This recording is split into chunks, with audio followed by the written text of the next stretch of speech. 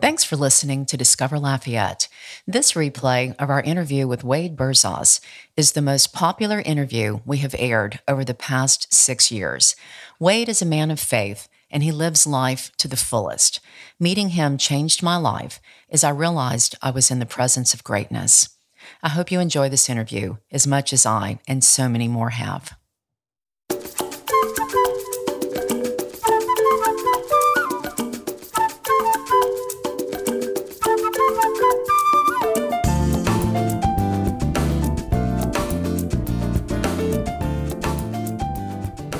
This is Jan Swift, and you're listening to Discover Lafayette, a podcast dedicated to the people and rich culture of Lafayette, the gateway to South Louisiana. I'd like to thank our sponsors who make our podcast possible. We tape our podcast with the ongoing support of Raider and Jason Sikora, our sound engineer. Raider is a hands-on IT service provider that integrates all of your needs for advanced technical support, effective communication options, and cybersecurity. Raider's motto is, "You just want it to work. We understand." Please visit RaiderSolutions.com for more information. Iberia Bank and First Horizon, who are now one bank. Two relationship-driven banks, both leaders in the industry, have officially joined forces.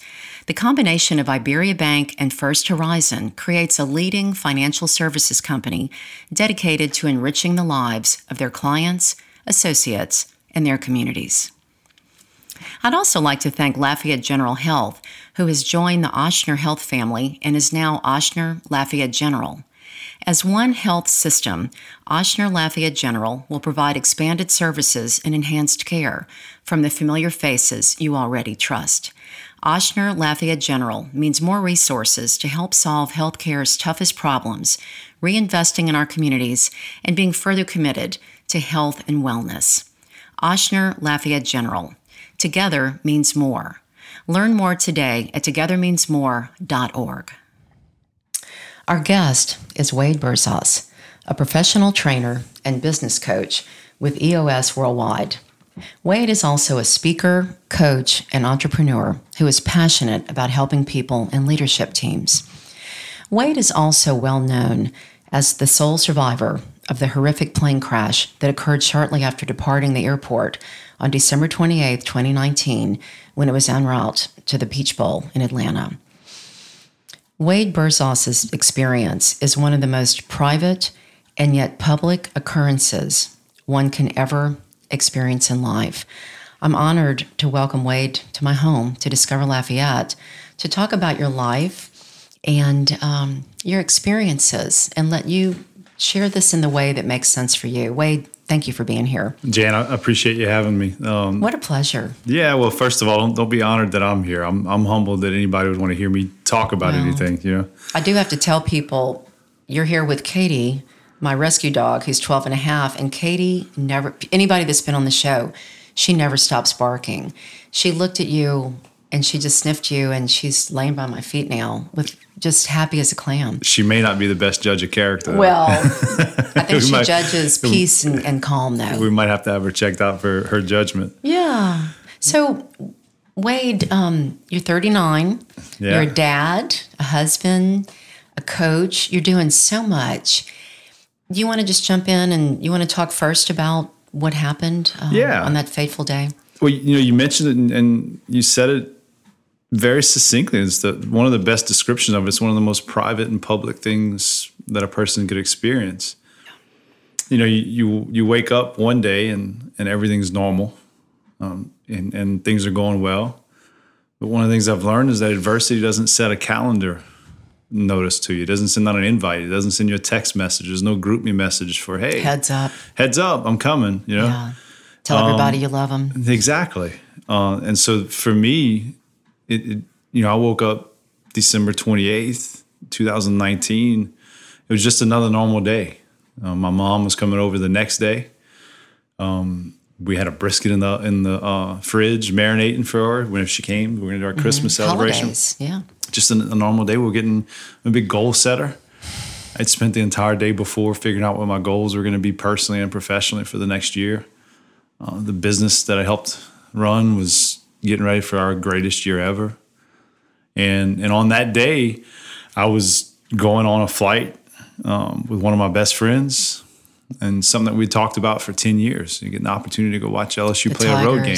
Oh, God. We were in Atlanta. Yeah. I was already in Atlanta, ready for the Peach Bowl. Yeah. I mean, it was a great so day. Exciting. Right? Everybody's so excited. Yeah. I had friends there too, and they were waiting for us to get there. And then all of a sudden, you go from the highest of highs, and then less than a minute later, I'm sitting in the middle of a field fighting for my life, not sure if I'll even which one of my breaths is going to be my last. Was it really that quick? Like it was that quick after takeoff? The whole flight lasted 48 seconds. Oh my God! So in less than a minute, think about all the things that you can accomplish in less than a minute, right? I mean, it takes. At one point, I'd done the research when I got out of the hospital, just reflecting on it.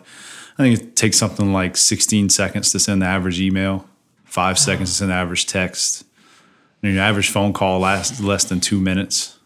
And so when you put it into that context, in just barely enough time to send a couple of messages to someone, your life can flip on top of its head and be completely changed. What was it like in the plane?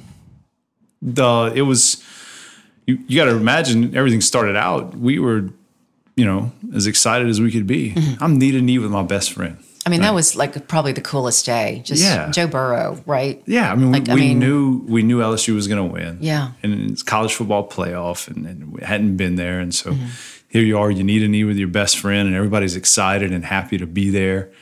We were just pumped up, man, and you're. They were ribbing me because I forgot the cards. They were supposed to play Boo-Ray on the way there, and I forgot the cards, and so we couldn't play cards.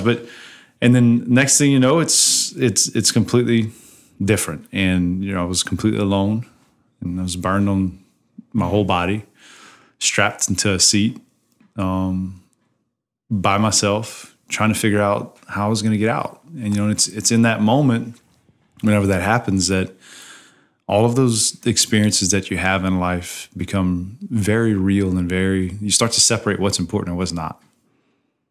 I read in other interviews you've done that there was really no indication that there was any problem. You didn't know until you crashed that there was an issue. Yeah, it was just too quick, I guess. It just happens really quick. But you felt like you were ascending. Yeah. I mean, I guess it's a feeling of force. It's probably what we all know, that feeling at takeoff. You feel like you're on top of the world, and then you're not. And you had your seatbelt on. Yes. Did that save your life? I don't know. I think about most people are so casual on these private flights, Yeah. They always tell you to buckle up. I was always the guy that read the safety briefings. Mm-hmm. Whenever I was the nerd, I worked offshore. Yeah. Worked offshore for years. I'd sit on the helicopter and I'd read the safety briefings, but you have to know that. Take a flight, read that stuff. But you were strapped in, and Jan, I'll tell you this. I think there have been a lot of people who've tried to put our human minds to work to figure out how exactly I was saved, and you can't. So I don't know if it was a seatbelt. I don't know what it was. God just had a different plan for me that day.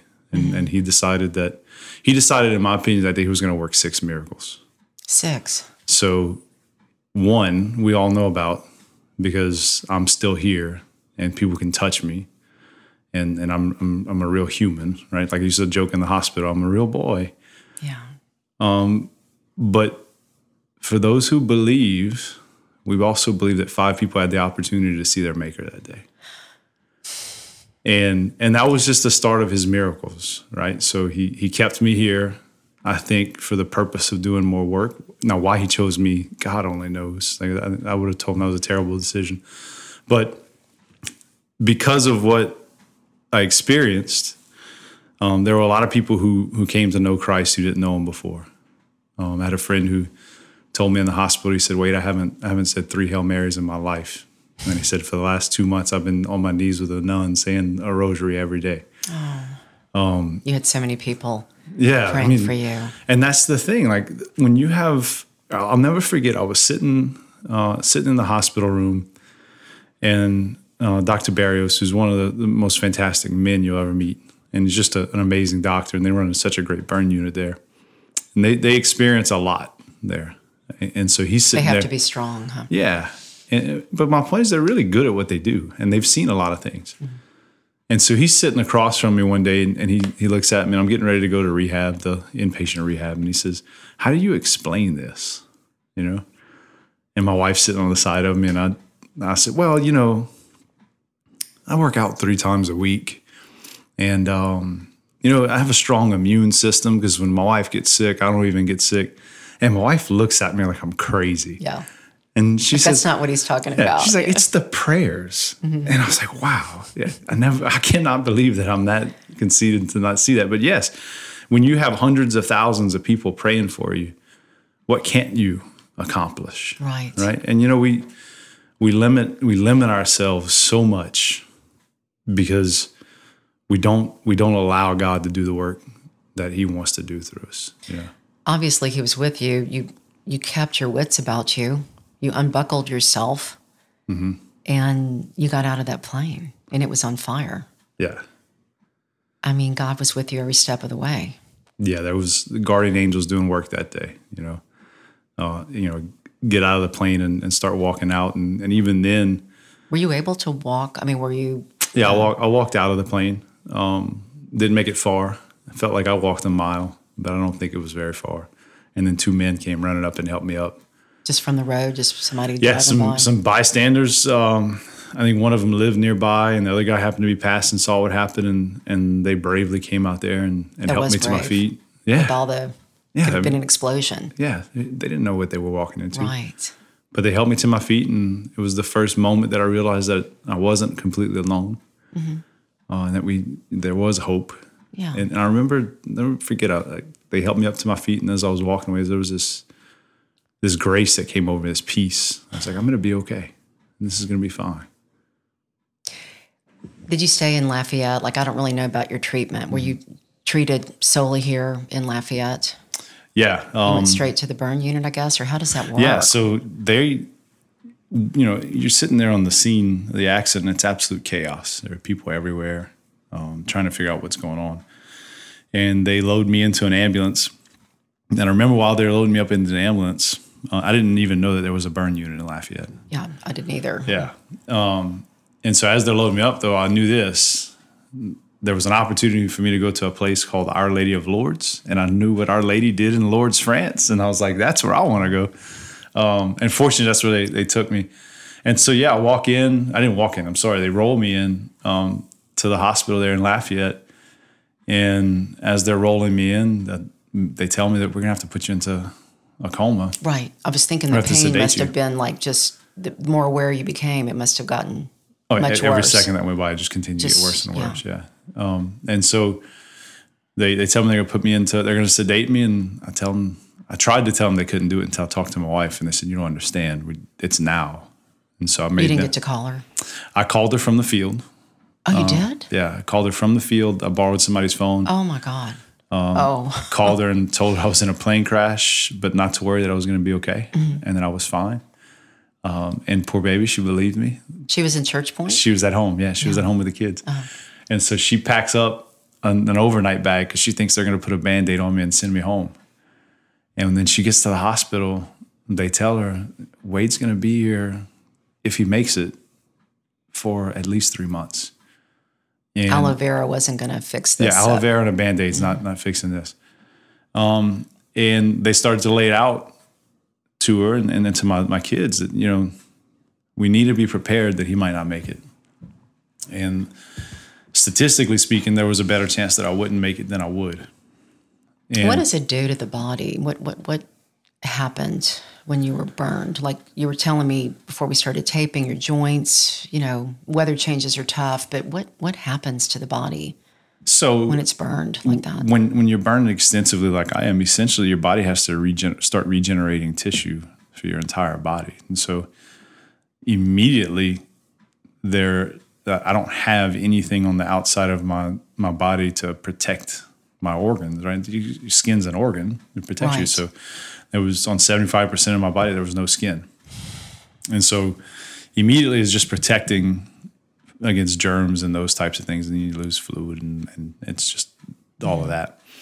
You didn't hit your head. Like, you were upside down, but you didn't, like, do you know if you banged your, did you? Oh, I hit everything. You hit everything? Yeah, I'm sorry, I don't know all that, but I knew the burns were the so that burns, but my shoulder. You hit everything. My shoulder was completely dislocated, and joints were torn and broken, and I had cuts on my head and stuff like that. It hit everything. So, I mean, you get there, and they have to go to work to start trying to keep you alive, basically, and stabilizing. So it's I laugh about it today, but at one point I was 375 pounds in the hospital. Just fluids? Because they were pumping me with so much fluid. Oh my God. And they had and you're a feeding tube. Fit guy. They were feeding me with a feeding. There was 12,000 calories a day or something like that. Do you remember any of that? Vaguely. I don't remember that part. I remember the feeding tube. That was something that I wanted to. But it worked. I wanted to get out as soon as I could. Wow. But no, you get in there and they're like, hey, Dad might not come home. He's going to be here for 3 months. You guys need to get prepared for the worst. It's a tough situation. And 6 children. Yeah. To explain that too. Yeah. The interesting thing is, we talked about, I called my wife from the field. The reason I did that is because as it became evident to me that I certainly was not, there were some people who were not going to make it, right? I didn't want social media to tell my family that I was one that didn't make it. Because people don't even think that that's private. Yeah. And so it was important for me that, number one, she knew I was okay. And number two, that she believed that I was okay. Mm-hmm. And your voice. I'm sure that's what she needed. Yeah. She needed to know that I was okay. And I wanted as many people to know that I was okay as possible so they wouldn't give up on me. Yeah. And I was able to crystallize it so quickly in my mind because I keep a picture of my family on my bathroom mirror, excuse me.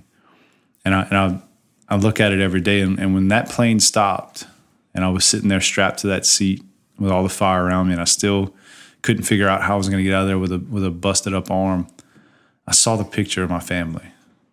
And I remember sitting there on the side of the road waiting for the ambulance to get there and just telling myself, I'm not dying today. I got to get home to my family. I'm not dying today. I got to get home to my family. So when we get in those situations, far too often we wait until we're in a crisis to start figuring out why our lives are important and what it is that we're working towards. Mm-hmm. And I knew exactly what mine was right away. I've got to get better because I got to get home to my family. And it wasn't good enough for me just to survive the plane crash and then survive the hospital. I had to do it well enough so that someday I could look at my son whenever he's going through something really hard and say, you can do this. You can do it. Because I've shown you this is the way that we go through adversity. Mm-hmm. And so with that, going to the hospital, I'm supposed to be there for 3 months and they're not sure if I'm going to make it. And you begin a process of getting better. And it's a long process. And frankly, you can't see your way to the end of it. Were there surgeries? I think I'm at 26 now. 26 surgeries. So at that time it was something like twice a week. I was going to surgery. Gosh. And so you're doing all this stuff. And Jan, people look at me saying it's hard to imagine, but there was a time where I was a complete vegetable, wrapped from head to toe. And I couldn't pick up my arms or my head. I couldn't do anything for myself. And when I was at that moment, I couldn't imagine that I would ever be able to do anything again. So I remember they had a guy named Steve come in and visit me. And he talked to me about how he was a burn survivor. And he talked to me about how when he went home, he tried to pour himself a cup of coffee and he was too weak. And it took him 2 hands to pour a cup of coffee. And when he walked out, all I could think about is, are you not paying attention? I'm never going to touch a cup of coffee again. I can't move my hands. I can't pick up my head. There's no way I can get there. But he knew you could. Maybe he was trying to tell you. That's exactly why he was there, but I still couldn't see it. Right. But here's the thing. Is that where your mind was? That's exactly where I went. Were you not wallowing, but it wasn't. I think anybody would be like, I don't believe this happened. Yeah, it was. Wallowing is not the right word, but I was just, when you look at the facts in front of you, sometimes the mountain's too high to climb. Yeah, I'm hurt. I'm hurt and I'm going to be hurt. Yeah, there's no way I'm getting there. Yeah. But here's the thing. we're going to find ourselves in that situation a lot in life. You don't have to go through a plane crash to get into situations where you look around and you're like, I can't get there. I mean, we know more than half of marriages fail in our country because people get to that spot and they can't see their way to the other end. But it's when we commit to embracing the suffering, right? Embracing it and doing it with grace and committing to getting to the other side that we find that we're able to accomplish things that we never imagined were possible. And so for me, it was just a day-to-day, hour-to-hour, minute-to-minute commitment that I'm not going to do this. I'm not going to sit here in this bed for the rest of my life. I will get back. And just taking that day by day and surrendering the results. I was about to ask you, surrender seems to be like to get to that point where you surrender so that you can move through. Yeah. Like I'm giving it to God. I'm giving it, my body's going to heal, but I have to surrender because today I'm not walking, but tomorrow, next week, perhaps. Yeah, now I'll be honest with you, 8 years ago, if this crash happens, I don't make it out of the field. 8 years ago? Yeah. Why? Because I wasn't prepared. You were very young then. You were what, late 20s? About 31. But I hadn't been through enough in my life yet to prepare me mentally, physically, and spiritually for what was going to happen. You see, at that point, and I know that because I went through some other adversity and I didn't handle it well. I didn't know how to handle it yet. I didn't know how to surrender. I used to think 10 years ago, I used to think that I wanted to be Superman. Yeah, direct the show. Yeah, and I wanted to have, when I did my dream boards, instead of a picture of my family or a picture of making it to heaven, I'd put a picture of Superman in the middle because I wanted my family to think that I was Superman. And I didn't know how to give it up and surrender, and I didn't know how to suffer well. I didn't understand what it meant to offer up your sufferings as a prayer for somebody else. Right. And so having gone through those things, though, and experienced some very serious illnesses and family issues and having to learn that I'm not in control. And the only thing that I can control is my attitude, my effort. And that I had to surrender the results to God. And I would pray often, God, if you can take this from me, take it. But if you can't, if it's not your will, I want to give it up for somebody else. Thy will be done is, I've been through that too. You know, we've all had things. But when you realize that thy will be done, because you might want something to happen, but you can't control it. No, But once you say that, then you can just at least have peace. Yeah, and it was kind of ironic. I think God has a unique sense of humor. So one of the first things that they told me, somebody walked in, one of the nurses, once I was lucid enough to have conversations, as they walked in, they said, "Oh, look, it's Superman." Oh, no. Now, you got to imagine. Where's that dream board? Huh? Yeah, you got to imagine this guy had a dream board. He wanted to be Superman, and he couldn't figure out how to do it. Instead, he screwed up his life. He screwed up his marriages.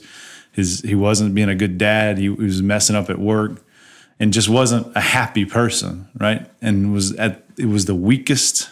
I was the weakest I'd ever been in my life as far as just being a man, what a real man is, when I wanted to be Superman. And then through learning to surrender, I found myself at a point where I was basically a vegetable and had no control or power over what happened to me anymore. This person who was once proud and self-sufficient and wanted to do everything, didn't want anybody to help me do anything. I was in a situation where I couldn't brush my own teeth. I couldn't feed myself. I couldn't do anything. And it was in that moment that God said, I'm going to make you do something that nobody thought was possible. You're going to do the impossible. And I thought it was funny that this person comes in and calls me Superman in that moment. That's true power. Yeah. That's true power. And when you give it up, man, we limit what he's capable of doing for us because we look at God through a human lens, right? And so we do limit God. We limit him in our own minds, but yet he's there working. Yeah. And look, we find ourselves in positions in business and in relationships and in athletics and whatever it is, but we're not getting the results that we want. So we get frustrated and we get tied up, or we look at something and say, well, that can never happen here. And that's us limiting what he can do, because you've all heard it. Your mom will tell you, my mom told me, grandmother told me, baby, God doesn't give you anything you can't handle. That's the biggest lie in the history of humanity, right? That's God's go-to move, is he gives us stuff that we can't handle. He gave Adam and Eve paradise, eternal paradise, and they couldn't handle it, right? They screwed up right from the beginning. Mm-hmm. And so throughout our lives, God has continuously given us things that we can't handle, but there's a backup piece to that. There's a comma at the end of that sentence. God gives you all kind of stuff that you can't handle, but God doesn't give you anything that you can't handle through him. Right. And when you're willing to give it up and work, let him do his work, he can accomplish anything. When you were in the hospital, Wade, as you were healing, are these the thoughts you were having? Was it a gradual? I know you were sedated a lot, but as you were becoming yourself again, as far as being clear in your mind, did you get this then? Like, you healed really fast. You healed fast compared to what anybody thought. Yeah, it was, the recovery in and of itself was miraculous. Like I said earlier. You look fine. Like, it's just amazing to me that you were burned. It's crazy. I mean, you look fine. So I was supposed to be in the hospital for 90 days, and I walked out in 52. When you're dealing with burns, and there's a lady right now in the burn unit I just went and visited with last week, and she's living through this. When you are burned and they go in there and they do skin grafts and those types of things, it's not a very high success. That's maybe not the right way to say it. It's not 100% success rate. Mm-hmm.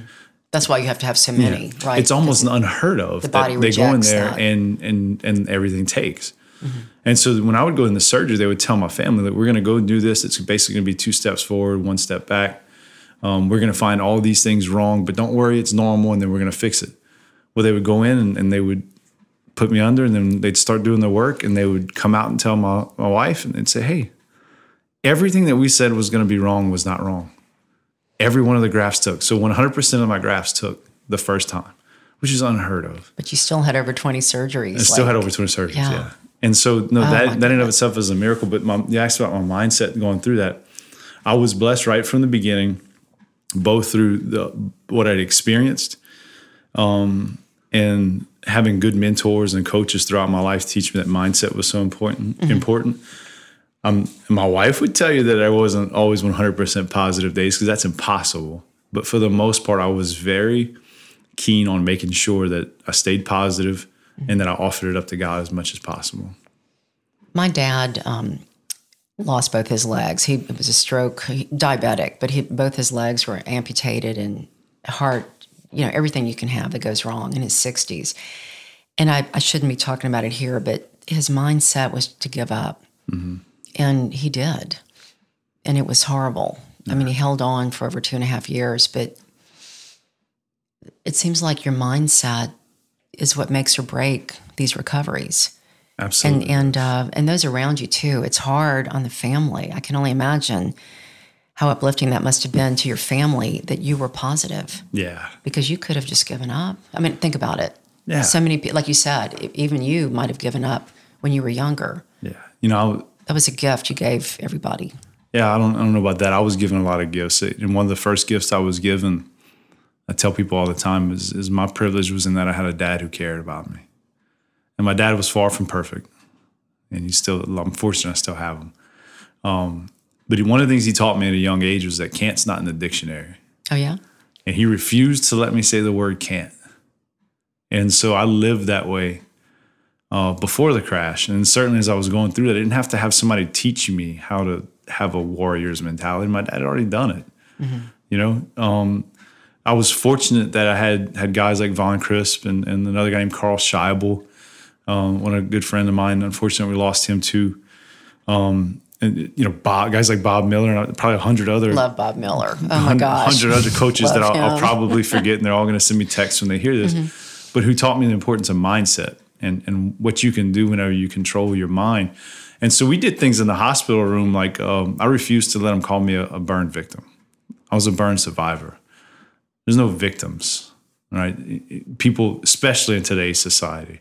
And I see it with my 6 kids and the 400 and something kids we have in our youth sports program. People are quick to fall on victimhood and say, woe is me. I've always found it more beneficial to have a mindset of, if you put a wall in front of me, I'm going to run through it. It's just up to you if you want to follow me, if you want to stay on the other side of the wall and get run over, right? And so I was not going to be a victim in the hospital. I was a burn survivor. And my wife, God bless her, even before the crash, she was going straight to heaven just for putting up with me. But she put up a sign in the room, only positive thoughts allowed. So there was no crying in the room. There was no poor Wade. No, we're going to get through this. It's going to be great. And when you do that, I don't know, it may or may not work, but I think that whenever you do that and you show people that you're willing to put forth the effort, they're just more engaged. Mm-hmm. And that was important. I wanted those nurses to know, don't ever give up on me. I'm going to fight through this thing through the end. And you were before COVID. Thank God. And you got out in time. Think about that. Oh my gosh, with all the infection and your body being so vulnerable, you really, your timing was impeccable. And I can't imagine, there are a lot of people who were burned during the time of COVID, severely burned, and these people were left in that hospital by themselves. And I can't imagine. There's no way I would have been able to deal with not being able to see my family. You got out right in time, right? Yeah, Before March. I knew where my wife was even when I was in a coma, mm-hmm. right? And I would come out of surgery and I had to know where she was at all times. She was with my mind going absolutely crazy. She was the thing that kept me centered and focused. And all right, it's mm-hmm. going to be okay. So I can't imagine. And yeah, when we talk about COVID, sometimes I'm not so sure I didn't go through a wormhole, because everything was normal one day, and then now it's like the whole world is completely so changed. Yeah, in ways that I never imagined it could change. I know. What a time. Yeah. Gosh. It is. I want to say this though. Yeah, I want you to say everything you want to say. I'm loving every moment of this. What a time is right, but we got to be careful. Like I mentioned earlier, 8 years ago, I wasn't ready, and it was a lot of tough times that made me ready. I don't sky scream bad situations anymore. I thank God every day for the tough situations I'm put into, because I know that whenever we're going through something hard, He's just preparing us for the next thing. And so, yeah, this is a crazy time to be alive, and I can't wrap my head around anything that's going on today. But I am confident that we're going to make it through all right, as long as we don't give up towards getting to the other side. And love one another. Exactly. It's got to be about love. Exactly. Before we take a little break, because I want to let you talk about your current endeavor and mm-hmm. how your life has changed. How has this changed you? Like, will you fly again? Has it changed your day-to-day life as far as like how much you exercise, your friends? Like, how are you different now? It has changed virtually everything in my life. I say virtually because I wish I could tell you that I was like this Zen master who nothing I'm telling bothered. You must be, because Katie's calm. Well, and, we're going to take a picture. This is a miracle. My wife and especially my daughters will tell you that I'm still not very patient in ways that I should. It's changed a lot of things physically. The different routines that I have to go through. There's just different expectations. I had to change the way I sleep, right? Because right shoulder doesn't work anymore. So I had to figure out different ways to do all that stuff. You sleep okay though? Do you have nightmares? Like, do you sleep well? Yeah, December's always bad, especially. But there's stuff that goes with that. But I'll tell you probably one of the biggest ways it's changed my life is I used to always say I'm gonna a lot. I'm gonna do this. I'm gonna do that, and I just don't anymore. I don't wait anymore. When I was 36, I thought I was just about halfway over with my life, and then I almost died. And so now I try to live my life. My wife thinks it's crazy, but I try to live my life like 48 seconds at a time. And it doesn't mean that I throw reckless abandon out there and we just go out and we're I hate the term YOLO, like you only live once. That's not what I'm talking about. What I'm talking about is the things that this life is very short. And this is not the be all end all. So, but while I'm here, I'm going to go ahead and live it to the best of my ability. No, I'm not flying anymore. I don't like it much anyway. Yeah, here's the thing. I don't really feel the need to travel very far anymore. It's recentered some priorities for me in life, and spending time with my family take precedent over business and money and all those things. I don't fear death at all. At all.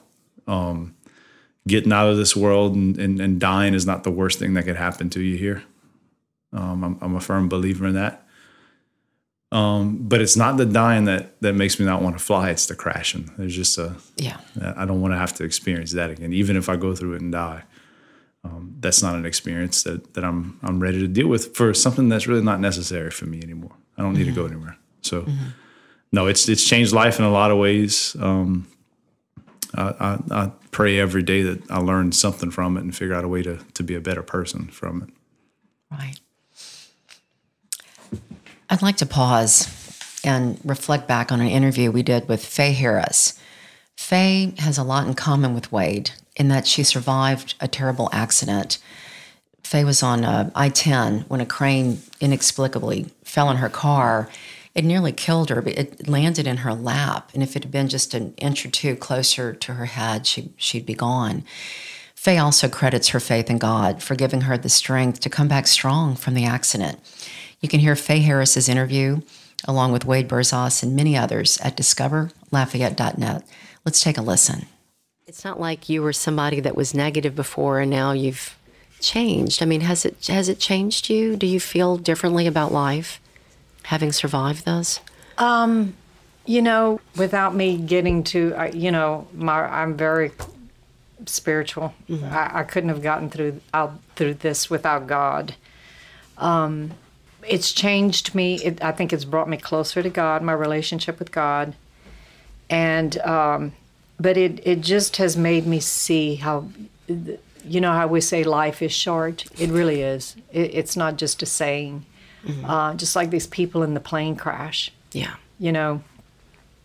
I always did, but I'm more deliberately now try to live each day like it's, you never know. It could be your last. And I don't mean to be morbid about it.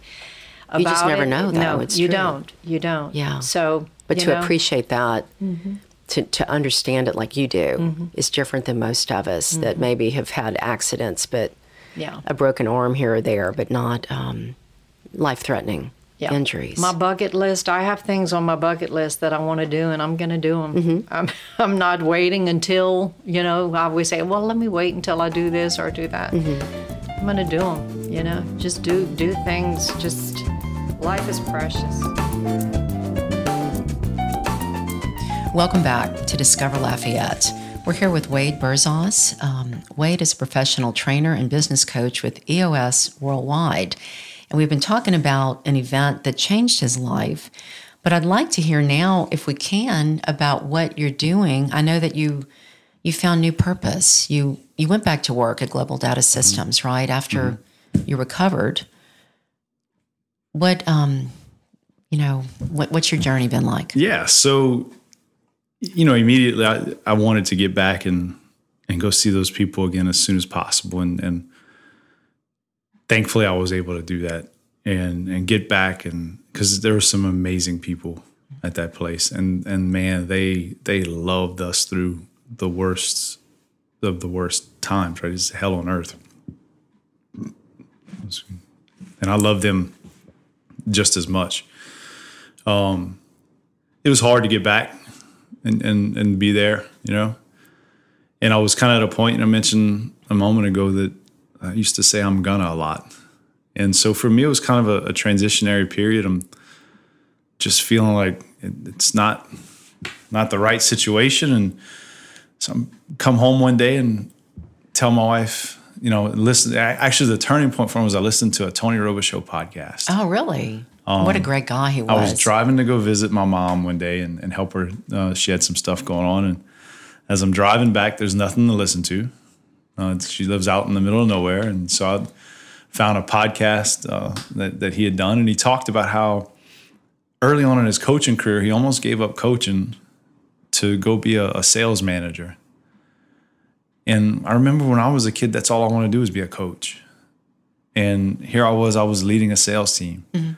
And he talked about how God gives you gifts, and it's our job to make sure that we use those gifts when he gives them to us. And it just deeply impacted me. I felt like it was one of those moments where God was whispering to me, saying, hey, this is where I need you.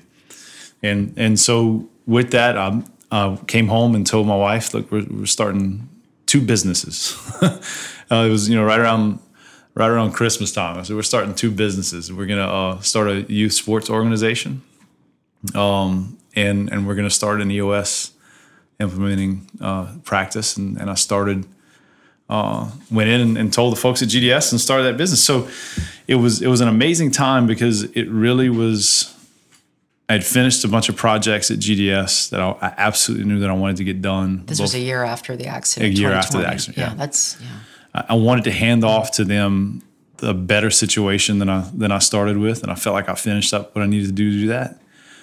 And the 2 opportunities that I was looking at, starting the youth baseball organization and starting an EOS practice, really fit what my core focus as a person is, right? So my passion is helping people accomplish becoming their best person, right? Being their very best. And I did that as a sales leader, and it was what got me really excited. And I like to fix not just broken stuff, but I like to make things better. Mm-hmm. And so it gave me an opportunity to do that. I love sports. And I saw firsthand whenever we brought EOS in at GDS, how we went from a company that was kind of chugging along, barely not breaking even, barely making a profit. But it was really hard. It was a lot of transitions going on in the market at the time. Mm-hmm. It felt like there were 8 to 10, maybe 12 people producing most of the work. Everything was chaos. It was just a big struggle. And we were fortunate. We met a guy named Jeff Fenton from here in Lafayette. I know Jeff, yeah. He came in. He's the best. He's awesome. And he introduced EOS to us. I didn't realize he was doing that. Oh, yeah. I met him through Dale Carnegie. Oh, he's one of the best. Yeah. He's so inspirational. Oh, yeah. And so within 3 years, we turned that business around, the culture and the profitability of business. And it kind of prepared us. We were getting ready to have our best year, and then the accident happens. We lose 3/5 of our leadership team overnight, and the business just keeps chugging along. And so when I started thinking about what do I want to do next, it fit my core focus, and I absolutely felt like I was called to go and share how it helped us with other people. So EOS is Entrepreneurial Operating System. Correct. I had to look that up. Yeah. Yeah. A lot of, and you start throwing a lot of acronyms out there, right? Yeah. EOS, GDS. Yeah. So it's about taking the team, as you said, and helping the leaders learn. I guess there's 6 key components, but it's about having your mission, right? Yeah. So we having focus everybody in line. Yeah, we focus on 3 things: vision, traction, and healthy. So vision from the standpoint of getting the leadership team 100% on the same page with where they're going and how they're going to get there. Traction is instilling accountability and discipline. So they're constantly doing things they need to do to accomplish the vision. Mm-hmm. And healthy is creating a cohesive team where everybody's on the same page and they enjoy working together. Because, you know from your experience, most of the time, even great teams are just not on the same page. Right. And so work with those teams, get them there, and you drive it through the rest of the company. And when you can get the whole company over time on the same page of where you're going, how you're going to get there, high level of accountability and discipline, and a bunch of people that just enjoy working together, you can move mountains. So no more, I'm going to do something. We're doing it. No, we're doing it now. Yeah. We're doing it now. So it's kind of funny. We started the youth baseball organization. And this is, Louisiana Bucks baseball. Yeah, we actually changed it to Church Point. Yeah, we actually changed it to Acadiana Bucks Youth Sports recently. Because we started the baseball organization, it was a wild success. Bucks, yeah. And the town came to us and asked us to take over football. So we expanded. We did football, and who knows what else is down the road. But that has been a passion of mine for years. So you love coaching. I love coaching, and it would have been really easy for me to take. My son loves baseball. It'd have been really easy for us to take 11 other kids and go start our own little select baseball team. But the thing that really drove me to do is Church Point had a gap. The recreation department there was dead. And 2 or 3 years ago, I coached a little all-star team while my son was playing. And they had 12 boys on the team, and 6 of them didn't have men in their lives at all. Oh. You know? Yeah. And so it was an opportunity for us to try to give back to the community that did so much for us when we needed it, and to try to help these other young boys have a male influence in their life that was positive, taught them how to be a real man, introduce them to God through sports and those things. So it's been a wild success. God's blessed the program. He's continued to bless us through it. It's been super exciting. You're our local Ted Lasso. That's Do you like that show? Man, have you seen it? I haven't seen it, but I've heard so much about him. You've got to watch it. Apple TV, baby. Yeah, it's $5 a month. I mean, come on. So that's the crazy thing. We have it. You haven't seen it? With 6 kids, there's not a lot of time to watch. And there is a lot of cursing. You really can't let them sit down. So we gotta let them go to bed. And I'm an old man. I'm telling you though, it's like 20, 25 minutes. It's so good. Everybody loves it. And but that's you. I keep saying I want to watch it. That's his focus is winning is important, but the most important thing is building character. Yeah, well, the real great coaches are the ones that do that, right? And so, as a matter of fact, I'm in the process of reading Tony Robichaux's new book, The Real Game, it's called, and he talks about how he changed from a coach who worried about baseball to teaching men about God through baseball. Yeah, Coach Daggs is an amazing treasure that we have right here in Lafayette. Another great guy who looks to build men as opposed to building baseball players. And look, I think you can look across the spectrum we'll start with sports, but there are a lot of people who you can always tell when their life gets out of control. It's rarely the sport that gets them in trouble. It's usually who they are as a man or a woman who gets them in trouble. Yeah. And so we should be spending more time focusing on how to build better men and better women, because very few of them are going to go become professionals, right? Most of them are going to have to go and get a job and raise a family, though. And so why shouldn't we spend more time doing that? And while life is short, the days can be long if you're not happy. Oh, yeah. And if you're like your own worst enemy. Exactly. Why didn't I do this? How could I do that? Or how could they do that to me? Yeah. That's a lot of wasted time. Yeah, and I mentioned it earlier with the crash and stuff. My life changed in 48 seconds. And I was blessed because I got a second opportunity to go in and forgive some people that I hadn't forgiven, and ask forgiveness of people that I hadn't asked forgiveness of, and to tell some people that I loved them that I didn't get to tell them I loved them the day before. I got that chance. A lot of people don't.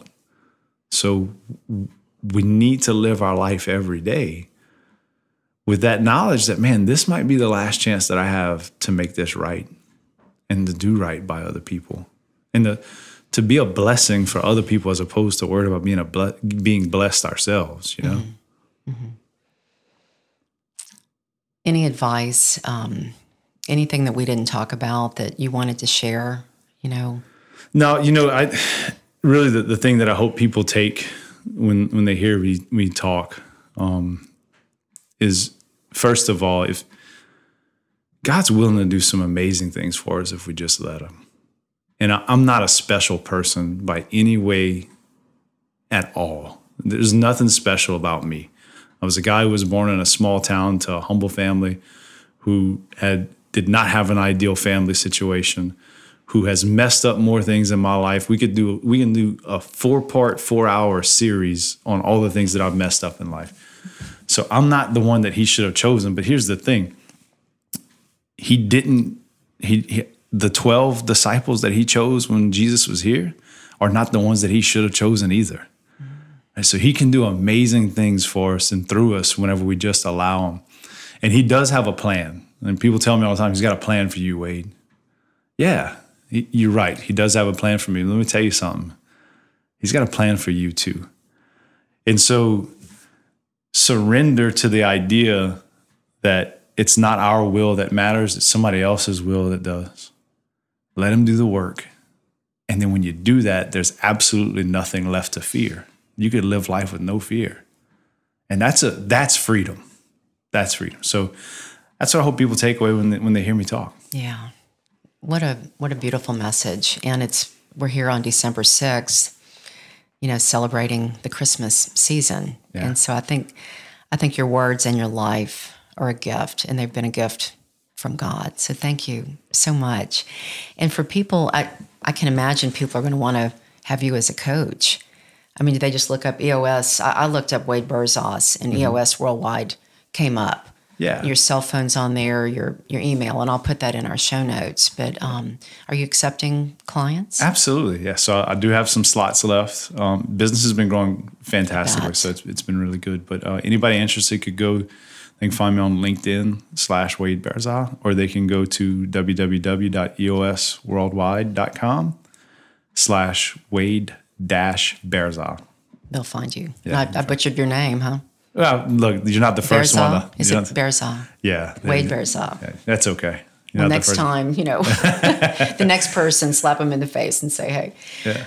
Wade Berzas, thank you for being here and for sharing your message. And God bless you. I can't even imagine what's going to be unfolding in your life. So I'm grateful that you came and shared your heart and spirit with Discover Lafayette and our listeners. Again, I'm humbled that you would ask me to come and do it, and I appreciate you having me. Well, thank you. But remember, it's not my story. I know. I just try my best not to screw it up. Well, I think you did pretty good.